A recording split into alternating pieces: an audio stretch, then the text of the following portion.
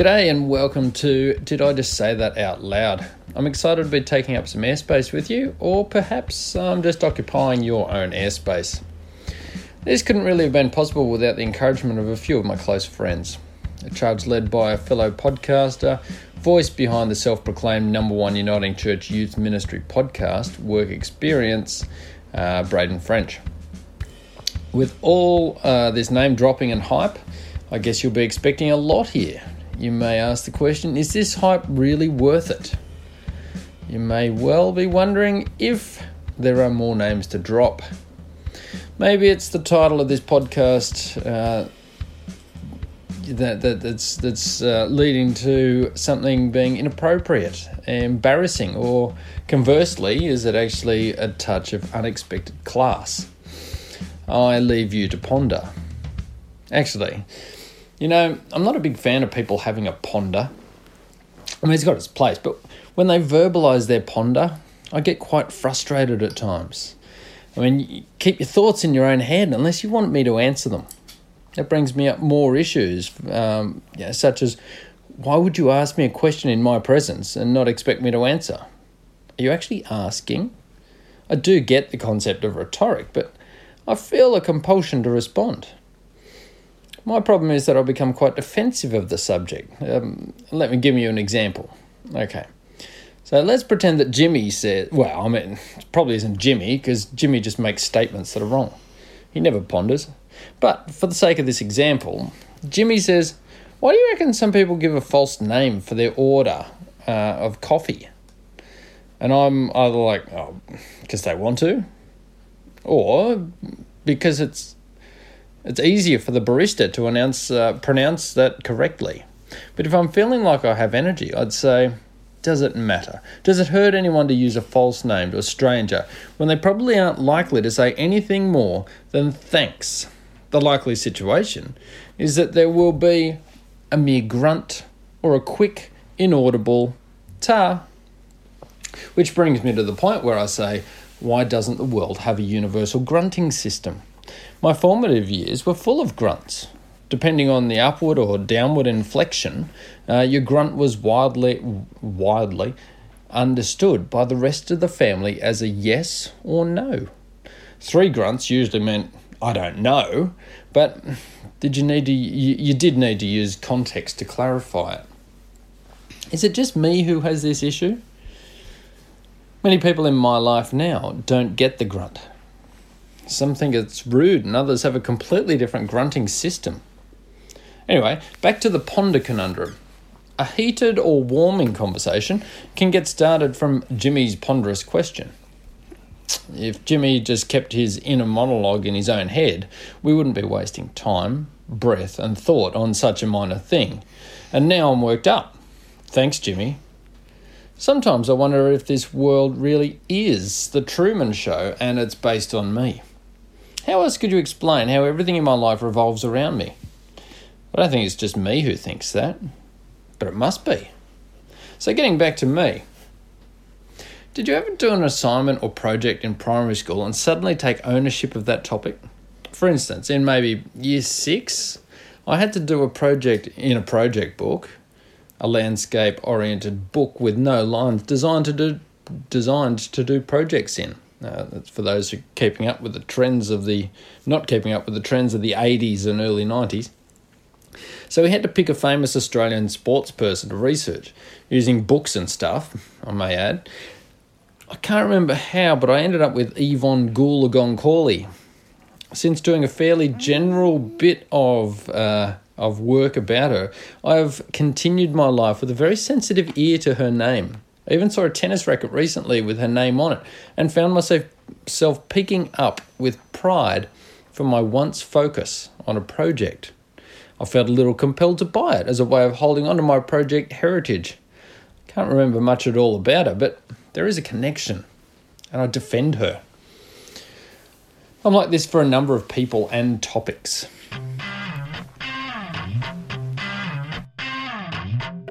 Welcome to our interactive segment, Talking with People. Anyway, we're dying to get to our first guest on Did I Just Say That Out Loud? In these sessions, some special guests will tell their stories, share some ideas and help me tackle some of life's hurdles. So today I'm actually talking interstate to a fellow podcaster, mentioned earlier, Braden French. I caught up with him earlier.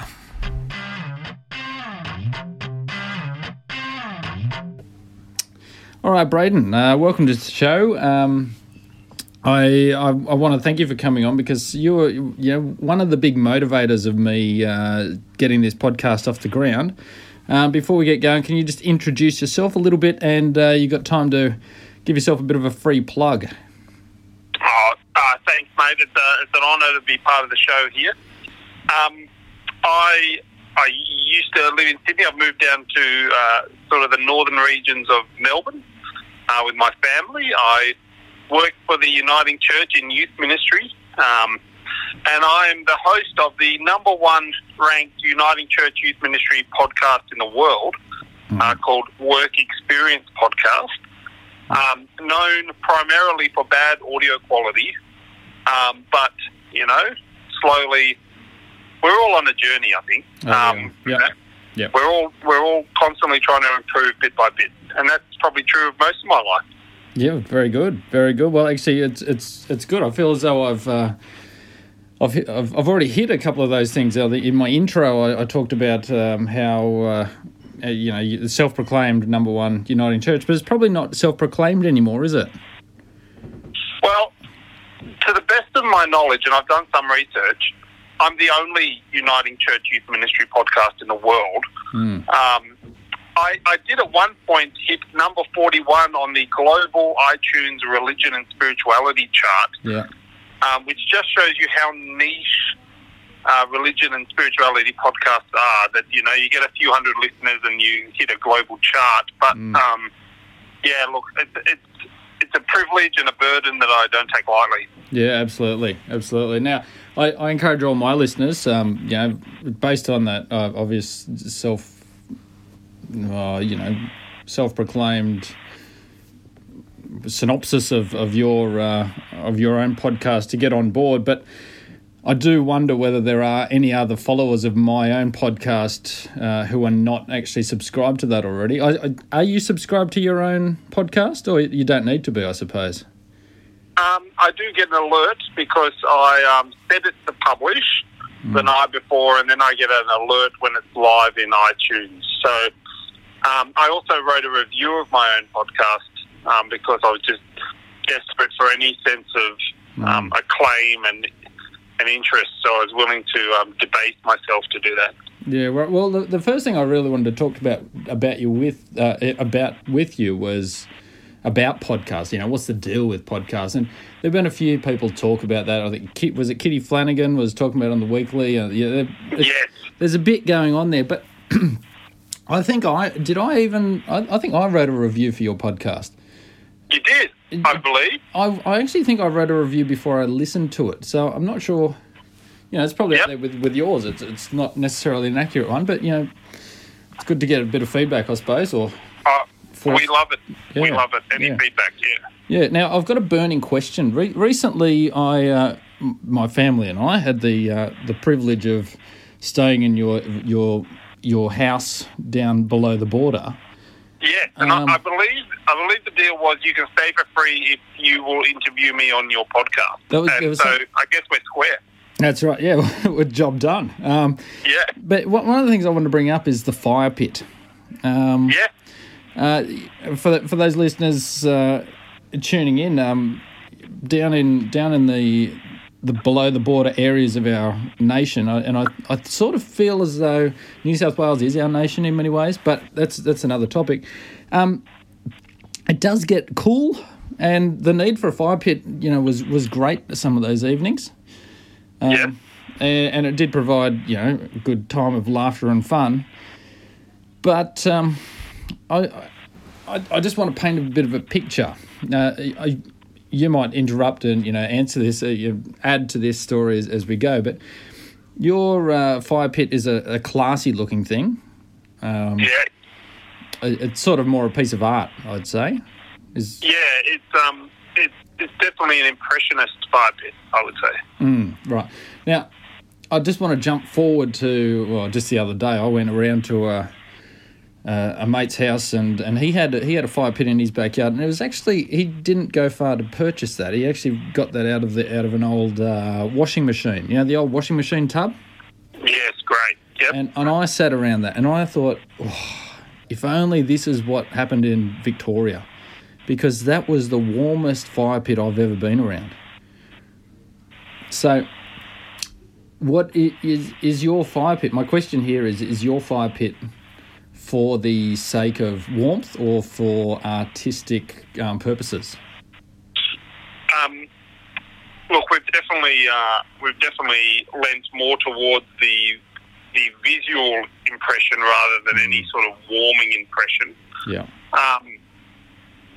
The idea of a recycled washing machine drum, as you speak it, or some people are known to cut an old, petrol drum in half. Yeah. They're probably the preferred methods, both economically and, in the provision of temperature. However, the French people say you eat with your eyes, and I'm testing the theory that you are warmed by your eyes. Yeah, okay, fair enough. Fair enough. I mean, it didn't take away from the fun, did it? That's right. And the state, ours is, it's probably 2 feet off the ground. It's got, and we've got young children, so it's maybe a safer option too. Yeah. Well, you're probably right. Yeah, there is no real correct answer, I suppose, in this. Just trying to get the feel for it, trying to spread the word and let people... No, I appreciate it. And, I mean, you've exhausted the pun on burning issues and fire. That you've done well. Yeah, well, I feel as though I did that to start it off, and it didn't really go anywhere from there. But that's fine. Now, your short time living, is what, a couple of months you've been in the land of Vic? Yeah, just over 3 months. Just one more question before we have to leave. Driving in Victoria, are the drivers different?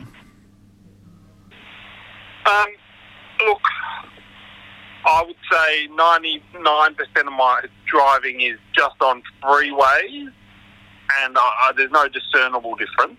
But driving in the CBD of Melbourne is unlike any experience I've ever had in my life. They've got big roads and little roads and service roads and main roads and trams and hook turns and cabbies everywhere, and it is just bedlam. It's a complete disaster, to the point where no wonder they have such good public transport, because I think the locals just would refuse to drive in that sort of central area for fear of their life. Yeah. And almost certain damage to oneself or one's property. I'd say there's some distinct things about people who live south of this in this state called Victoria. A sort of dogged tribalism around footy, as they call it. Yep. And they really love the idea that they do not give a toss what any other state in the country thinks about them. Yeah, right, good.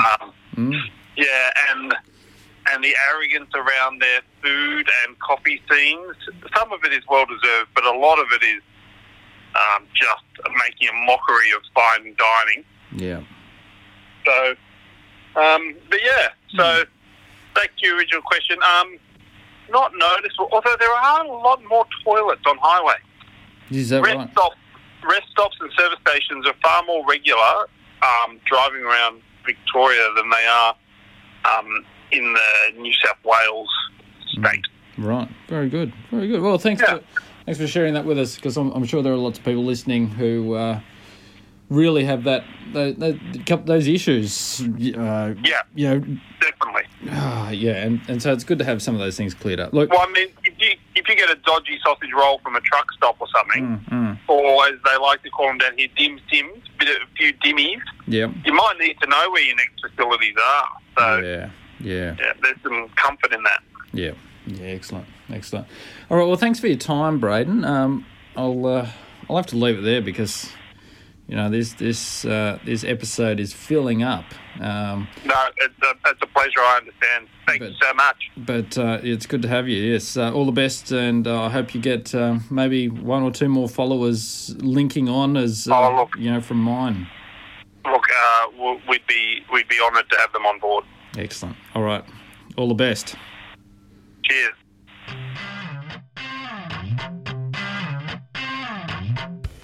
Thanks, Braden, for that segment. It was excellent to have you on board. Now, it's time to end the show here, and our next episode will be trying to work out a little bit more about life, maybe delve into some deeper, more controversial topics, and we'll just see how people respond to that. We'll also have another guest, and we'll try to have a bit of banter about a few more ideas that get brought up. And I know there are a couple of people who have suggested things for this, so we'll see where that takes us. So thanks for listening, even if you didn't want to, and we'll see you next time. See ya.